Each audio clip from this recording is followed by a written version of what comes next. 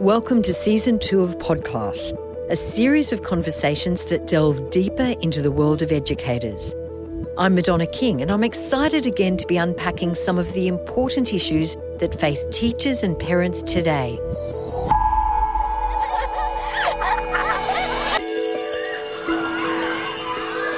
Teachers help shape our children for the future. They develop the next generation of leaders, thinkers and innovators. And they know better than most that learning never stops, even for themselves. Technology is viewed as being part of learning now, and so schools are moving in that direction. It's valued as something that's essential.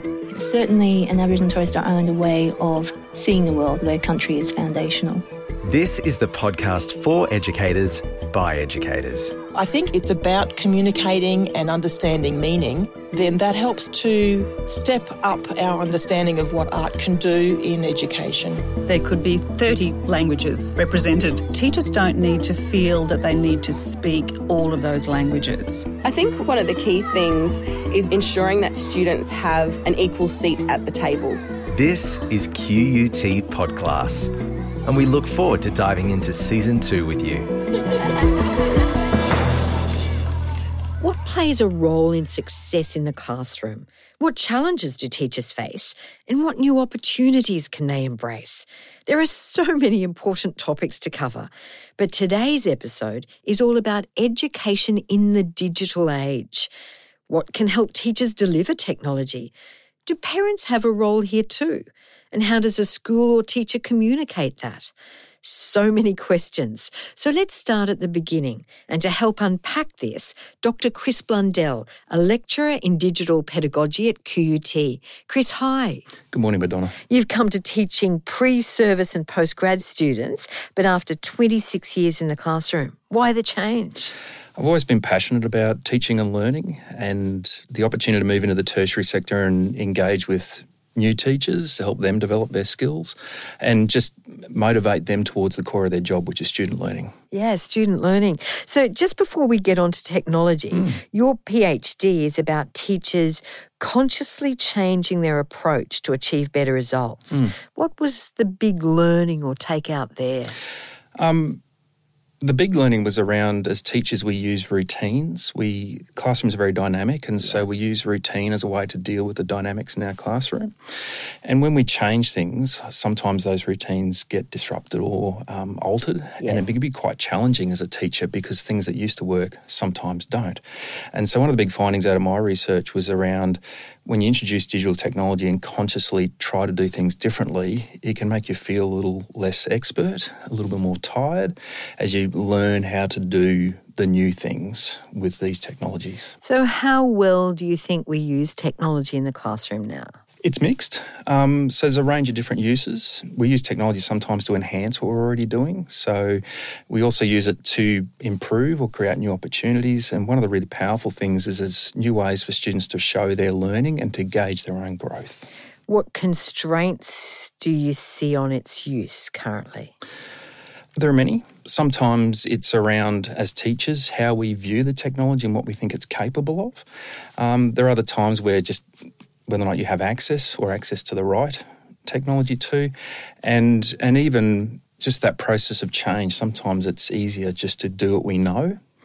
The process of change can be a bit daunting sometimes. You mentioned the word access. What kind of difference do you see in the level of resources between different schools or different classrooms? Can't speak to all schools and all contexts. There is a range. Some schools have made strong decisions to go to one-to-one technology, so one piece of technology per student. Yes. Other schools are still in that journey as far as that process of change is concerned. Certainly as a teacher, when all your students have technology, there are certain opportunities. You can be more dynamic. You can follow interest. When there's not one-to-one, you've got to plan a little more about using the technology when it's available to you or creating strategies where some students are on technology and some students are not. And we will come to some of those challenges and opportunities, I guess. But how often are you seeing a conscious decision by a school leadership team not to engage in schoolroom technology? I would say it's increasingly rare.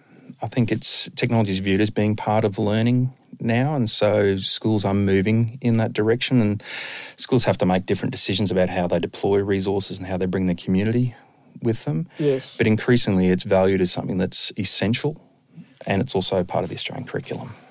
Is it fair to say some schools might be a bit frightened about using technology because of the whole debate about online we're seeing? Yes.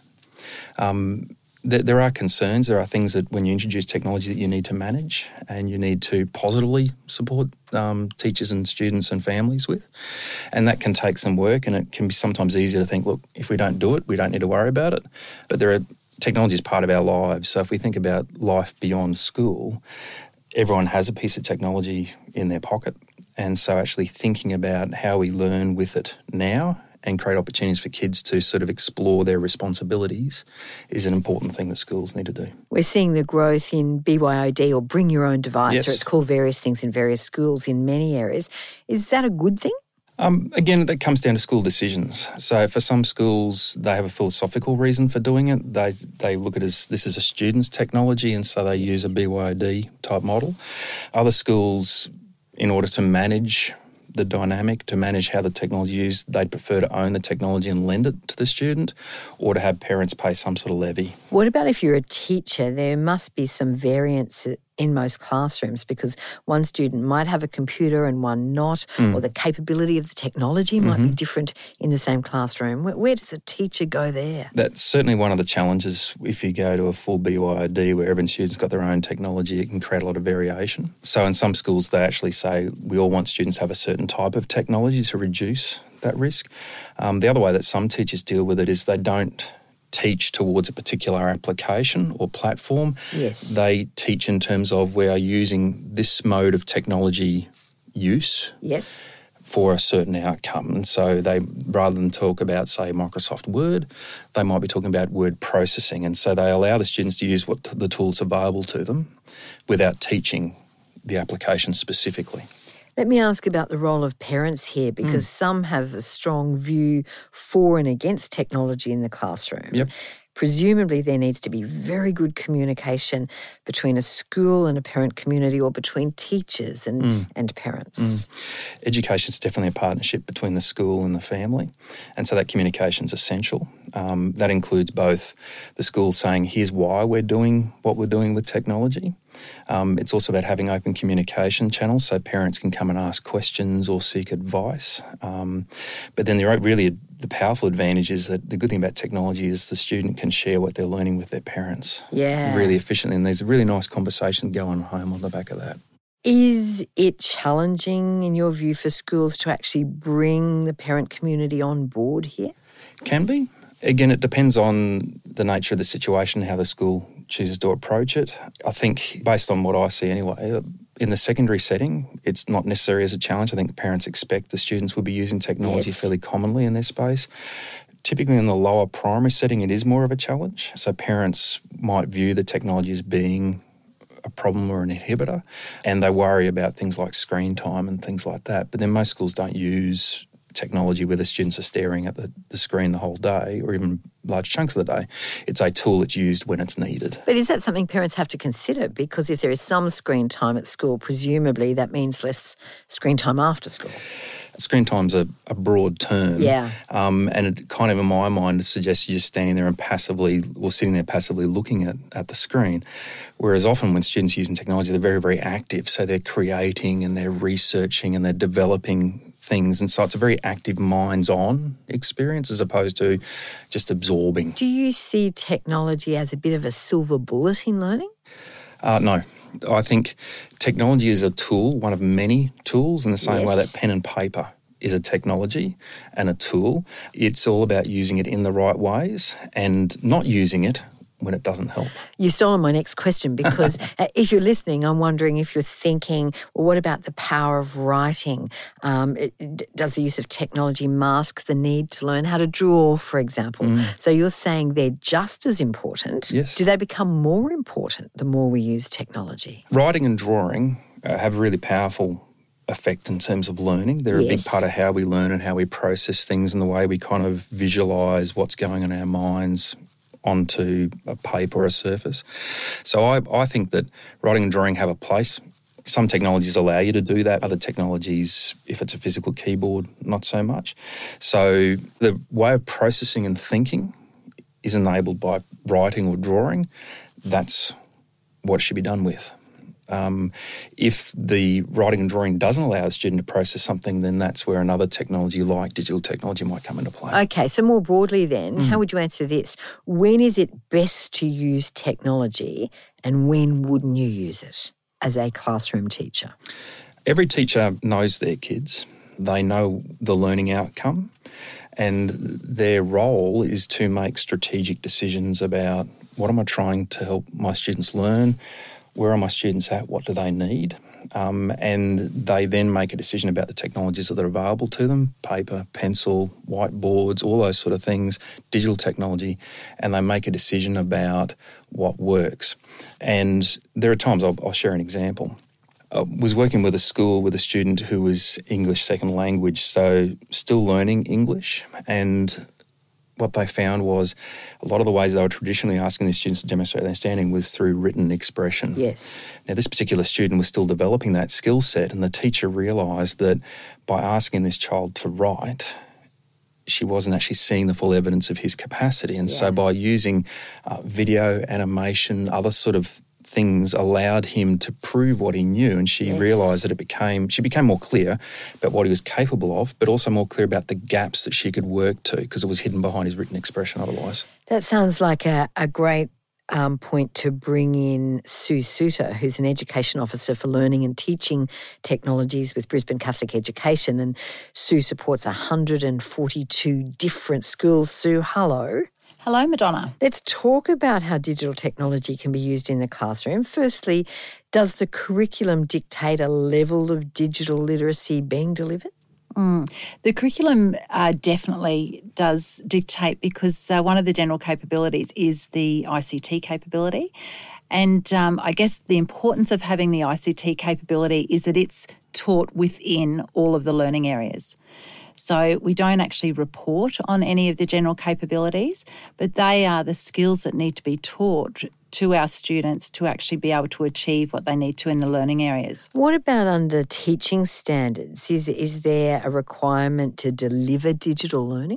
There is. In the Australian Professional Standards for Teachers, there are specific ICT standards actually for educators for them to achieve. So primary, secondary, across the board? Both, for all. So that's within their registration. So give me a few examples of how you're seeing in classrooms technology used in learning. I think Chris has given some really good examples there too. I love the examples of there being no boundaries. So for the first week or the second week in prep, where before we probably heard teachers say, don't give the students a device, but I would be saying, do give them a device and allow them to take photos of themselves or of each other because they've been taking selfies on mum and dad's phone probably from the age of about 2. So let's not take the technology away from them as they actually come into school. Let's actually keep them engaged because this is something that's part of their life. And teach them how to use it properly? Absolutely. So again, in that ICT capability, one thing that we really, and I find in my role as in supporting all of the schools from Prep 2 all the way through to Year 12, is that capability still needs to be planned for. It needs to be explicitly taught because we can't assume that every student in our class has the same skill as the child next door. So I just think too, for teachers, it's really important to allow yourself some time to play with the technology, to be aware of what it can do, but allow the kids time to play with the technology as well. That's an important point because presumably some of our young children would know how to use technology perhaps even better than the teacher standing in front of the class. Absolutely. And I think sometimes teachers need to be aware that it's okay to let go and I don't have to be the expert in the room. Get the children to show him or her how to do something? Absolutely. I've had, in the past, I've had students who have their own YouTube channels and who are fantastic at creating their own movies. For example, one student I'm thinking of is with skateboarding, and yet in class they weren't actually allowed to use the movie making equipment, Yes. they had to only use a PowerPoint. So this student was actually quite bored. But when we actually opened up and said, well, you show us the way that you can, demonstrate your learning in whatever way is possible for you, that really showed the engagement. And what that child was able to do was amazing. I'm wondering whether also, let's take early childhood. You go up as a parent and you say, how did little Johnny or little Jane go today? What did they do? Did they eat their lunch? How did they go at drawing? But if there is some kind of, are you saying it extends that far where there can be video journals, for example, of a child's day so parents can see and feel and look and hear? There is definitely, and I think a lot of parents, if their children have been involved in a childcare situation where they are constantly updated by your child just smiled at another child, coming to school is a little bit different because the response that we want and what we want the parents engaged in is in the learning and teaching. So we want them to actually see and be part of the learning that's happening in the classroom, and definitely technology allows that to happen. We'll go through some more examples a bit later perhaps, but can I ask you what you see as the blocks to teachers or indeed schools really embracing technology on the ground? I think legalities of data security can be a concern because as an adult, if I'm not confident with what I'm allowed to be storing and the data that I'm allowed to have and photos, etc., of students, then that could be a blocker for me. There was a privacy change in 2014, wasn't there? Is there anything schools should know about keeping children's work, for example, or sharing it? Sharing. Look, I think the most important thing is to have the conversation with your leadership and be very clear. I think the questions and questions and questions when I'm not sure is really crucial for teachers to keep on asking. If they're still not sure, keep on asking. Just to clarify their own needs. The other thing too is to actually have a plan. As a teacher, I would be planning exactly where I want it to be. Who is my authentic audience? Do I want this is what I want my parents to be involved in? I want parent feedback here. Or is this another class that I would like them to come in and see? Where do you see it used most successfully? I think in communication. I think obviously creativity is the passion that drives me when I see it. Technology for creativity is crucial for all engagement of learners, but communicating the learning process and not communicating a task at the end of the day. So I don't want to see my child's piece of writing written up that's been spell checked. Yeah. I want to see the whole process. So I need to know the feedback that my child's been given from the teacher. I need to know the feedback that my students are also been given possibly by another peer. I need to see the whole process, that it doesn't just magically happen. We'll bring back QUT's Dr. Chris Blundell in just a moment. But Sue, a teacher needs to be confident to embrace this. How do we increase that? I think teacher confidence is honestly by getting on and having a play. We sort of mentioned it before. In any of the professional development that we run for teachers, we always include sandpit time. And sandpit time is getting to know some of the tools that we're using in classroom, knowing that you might actually think you've got it all covered and you'll walk into a room of 7-year-olds and they're going to show you something else. I'm so pleased you explained that because I had this image of a group of teachers sitting in a sandpit. Is there a difference in teachers' experience though if a teacher is very digitally literate in their private lives or in their 20s? Are they more likely to embrace digital learning in the classroom? Or is that just not the case? I don't think we can assume that. I think the assumption that, I'm very au fait with social media can easily translate into a classroom because we need to be aware of all of the data security of the students that are in our care throughout the day. So it's a bigger picture. You've raised that a couple of times. For someone listening, apart from referring it up, are there really strict laws around data security that a teacher beginning this process needs to know? Again, ask their school and what the school user agreement would be. Okay, so it comes down to a school decision. Yeah, yes. It does. And the leaders in that school would definitely have policies in place. Do teachers know the range of tools available in technology, do you think? I don't think we'll ever know the range of tools available because they change every day, and that's the exciting part. Yeah, look at the smile on your face. Yeah. So Dr. Chris Blundell is from QUT. And Chris, is there a particular child who can benefit most from digital learning? I wouldn't say so. I think digital learning works for all students. It might work in slightly different ways, and we know that students have different preferences for how they might learn or different senses of how they're strong or weak. And so from that point of view, digital learning can work for everybody. So every child can gain from digital learning. Definitely. And again, I think it comes down to teachers making good decisions. Yes. Working with the students that they have in their classes and making the right decision. And as the students get older, even negotiating that. So some of the really interesting things that I've seen is actually teachers saying to the students, you have an opportunity to demonstrate how you understand something. So students might write it. Other students might make a diagram. Other students might record a video or an audio or a podcast. And just giving students the latitude to go to that. It's increasing their number of tools. Absolutely. You teach pre-service teachers and post-grad teachers. What's the difference in how those groups think? Any? The main difference is that people come into a teaching degree, so pre-service teachers, they aspire to be a teacher. They've got some initial ideas about what it means, but often that's based on either their own experience at school and maybe for some of them the experience of a parent or a family friend. So they have some initial ideas about what it's at, but they start developing their identity as a teacher. So they start thinking about who they are and who they'd like to be. Postgraduate teachers, on the other hand, have been teaching for a while. They understand the nuances of teaching, they understand the kind of key processes.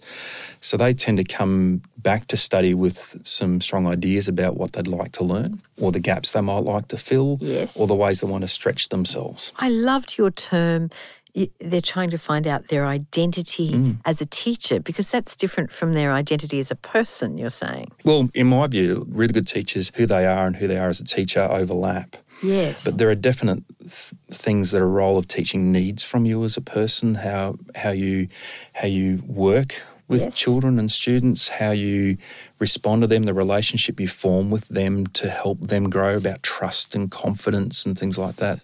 I just love how you've said that about identity, because it's a conversation we don't often have in the public space about who they want to be and how they transfer that in terms of role modelling, I guess, even. Absolutely. Teaching's a passion career. Yeah, and we see it every day in our own children. Absolutely. But so I know I keep coming back to the access issues, but some schools have resources, others don't. Are you at all concerned we're graduating two different cohorts of children the same age in different parts of the state, rural and city, or public, private, or whatever? There will probably be some differences about the way students have used technology in schooling. There's an interesting body of literature that actually says that students are more technologically literate outside of school than they are inside school. And so one of the kind of, to take a slight negative and turn into a positive, there's at least value in knowing that many students have quite a strong digital literacy through their own experience. And so, even as a school, if for whatever reason there aren't that many resources available, finding the right ways to develop the really important skills like information literacy, being able to critique and evaluate the validity of an idea, finding ways to communicate in addition to the traditional ones. They're all things that you can strategically target. So even if a school doesn't have a lot of resources or a one-to-one technology program, being strategic about that, and particularly, in our modern environment, giving students that ability to evaluate information and its validity is, in my view, one of the really important things that we get to do and need to do in education. Sue talked about laws relating to storage and sharing. In addition to that, do you see rules that a school needs to put around digital literacy and the use of technology in the classroom? Every school needs to understand and be able to articulate what the role of digital technologies are. like all school rules and dynamics, you need to have boundaries about what's appropriate in that context. Digital citizenship, being responsible and sensitive about your relationship with other people, what you do and don't share. They're all significant things that are both, Madonna, a combination of rules but also really strategically targeted programs, so that there's the boundaries, but then there are the things you do to enable and grow those skill sets. Now, as a parent, you're both making me think differently and more positively about technology. And so I was just thinking, how could the use of technology support the different learning needs of children? We've got text-to-speech, speech-to-text, we've got colour differentiation. Just talk to me about, Absolutely. Is it being used in that space and how? I love working recently in some of our rural schools, and there were some students who, from their data, were quite low literacy. And they were looking at creating text. And of course, they would come in from running around out on the open paddock and then sit down for 40 minutes and you're actually going to have to write a text. Well, when I sort of challenged the teachers and said, there's some technology devices up there, they're actually only creating text. How about we actually get the kids to talk about what they were doing at playtime? And some of those things might be whip cracking, and they do have those sorts of things in our schools out west. So that's exactly what they did. So these students came in from where they would normally get 1 or 2 words down on paper, and they had created the best text about their playtime. The success that they felt and being able to share that. So when they had author's chair, they were the author because they'd actually created a text. If it wasn't for technology, they would have had 2 words down. And they get to crack a whip. Absolutely. How good is that? I know. It's very cool. And they go to the Ekka and all. Chris, do you see with, let's say, a child with autism or a child with different learning needs, how do you see technology enhancing their learning experience? So one of the advantages is that technology, because it's a tool and it's a very dynamic tool, it can meet various needs. Yes. And so students with autism, for example, it actually allows the student to zone in. So put some headphones on, focus on a particular task, remove other distractions, which is really useful for a student with autism.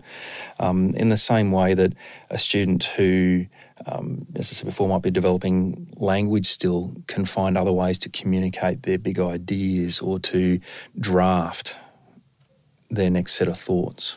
I'd imagine it could really boost a child's confidence if they recorded, for example, their progress in a particular subject, reading Harry Potter over a 6-month period, or are we seeing things Absolutely. In fact, a lot of schools are using the recording features on devices to ask a student to read something, and the student keeps doing, the work over weeks, and they record again in a few weeks' time, and they can actually hear the difference in the quality of their reading, and that's really important because often I think, particularly younger kids, they know that as teachers we want to support them and we want to build their confidence, but sometimes they don't quite believe us that they're growing because they can't see their own growth. So when they hear it, they can see their growth and the confidence from, I know I'm improving because I can hear how much that's changed. Mum and Dad can see it and hear it too. Absolutely, Yeah. absolutely. And give them feedback. So I think at the end of the year, that's where you see these excited students running home and saying, no, go back to the beginning, Mum. Yes. And the parents then, and sometimes we've even had Nonna, who's living in Italy, getting the recording of the story reading as well. Mm. That's delightful. Yeah. So QUT and Brisbane Catholic Education joined together for some interesting research in this area. Chris, just explain, what was that about? Okay, so Sue and I have been working with 3 primary schools, and these primary schools were interested in trying to do deeper things with digital technology. And so we've been working together across the course of this year, and we started out by understanding the power of routine in our practice as teachers, and how we introduce technology, sometimes those routines don't work, and that makes us tired and not feel very expert. So we developed up a shared language around how to understand that.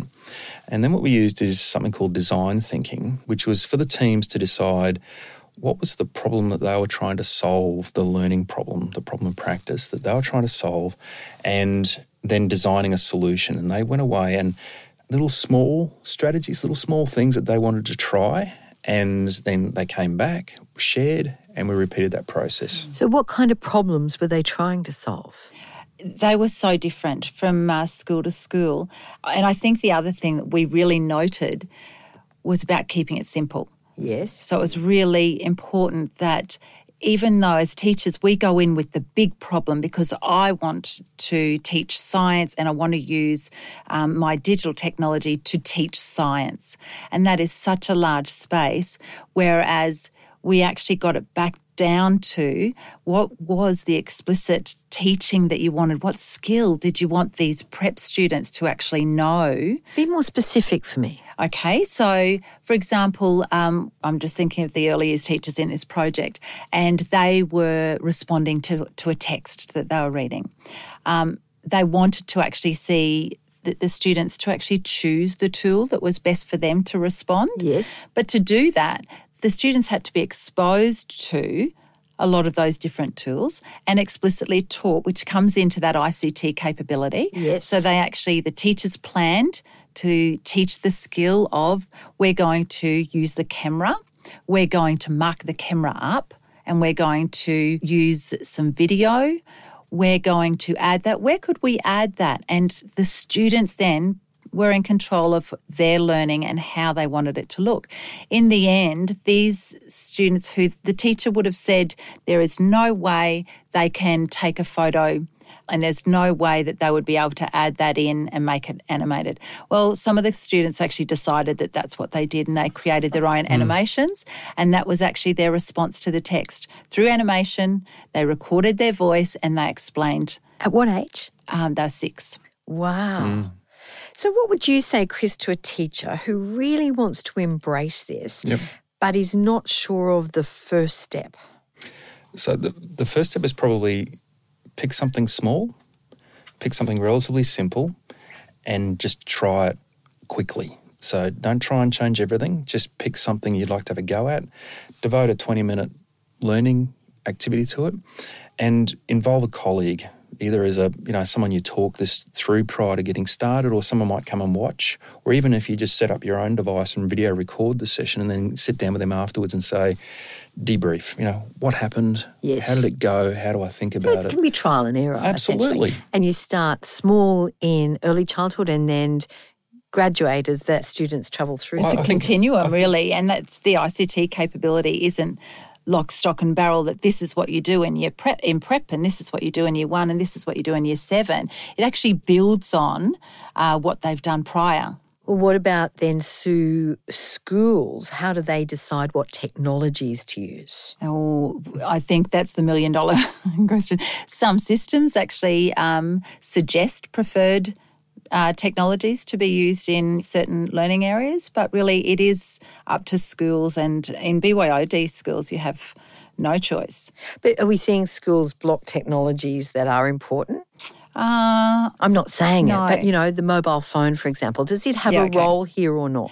In certain, and I've certainly seen that used really very, very well in mobile labs. But again, it comes down to the teachers and their context. You don't need a mobile phone to enhance digital learning. That's right. Or to embrace it. No. Yeah. What about parents here? What's the advice? Because they can influence their own children's use of technology. So if they fear it, perhaps their children will also, or there becomes a disconnect between what the parent knows and what the child knows, Chris. I think it's important to be curious. We all develop, the word I use is we territorialise technology. We learn how we use it and we tend to stop where we're happy. And so sometimes we can extend our own understanding onto our kids. We can assume they know less than us because they're younger. And so my kind of encouragement is to be curious.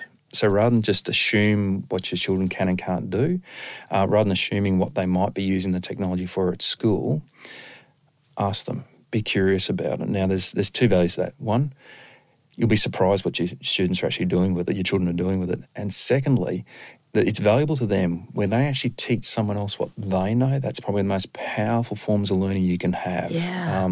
And when a child understands they can teach someone else, their confidence comes up. It's a really rewarding, beneficial experience, but it does require us as parents to be a bit curious and maybe just hold back on our fears for a little while we ask about what's actually going on. And perhaps even to admit that we don't know everything.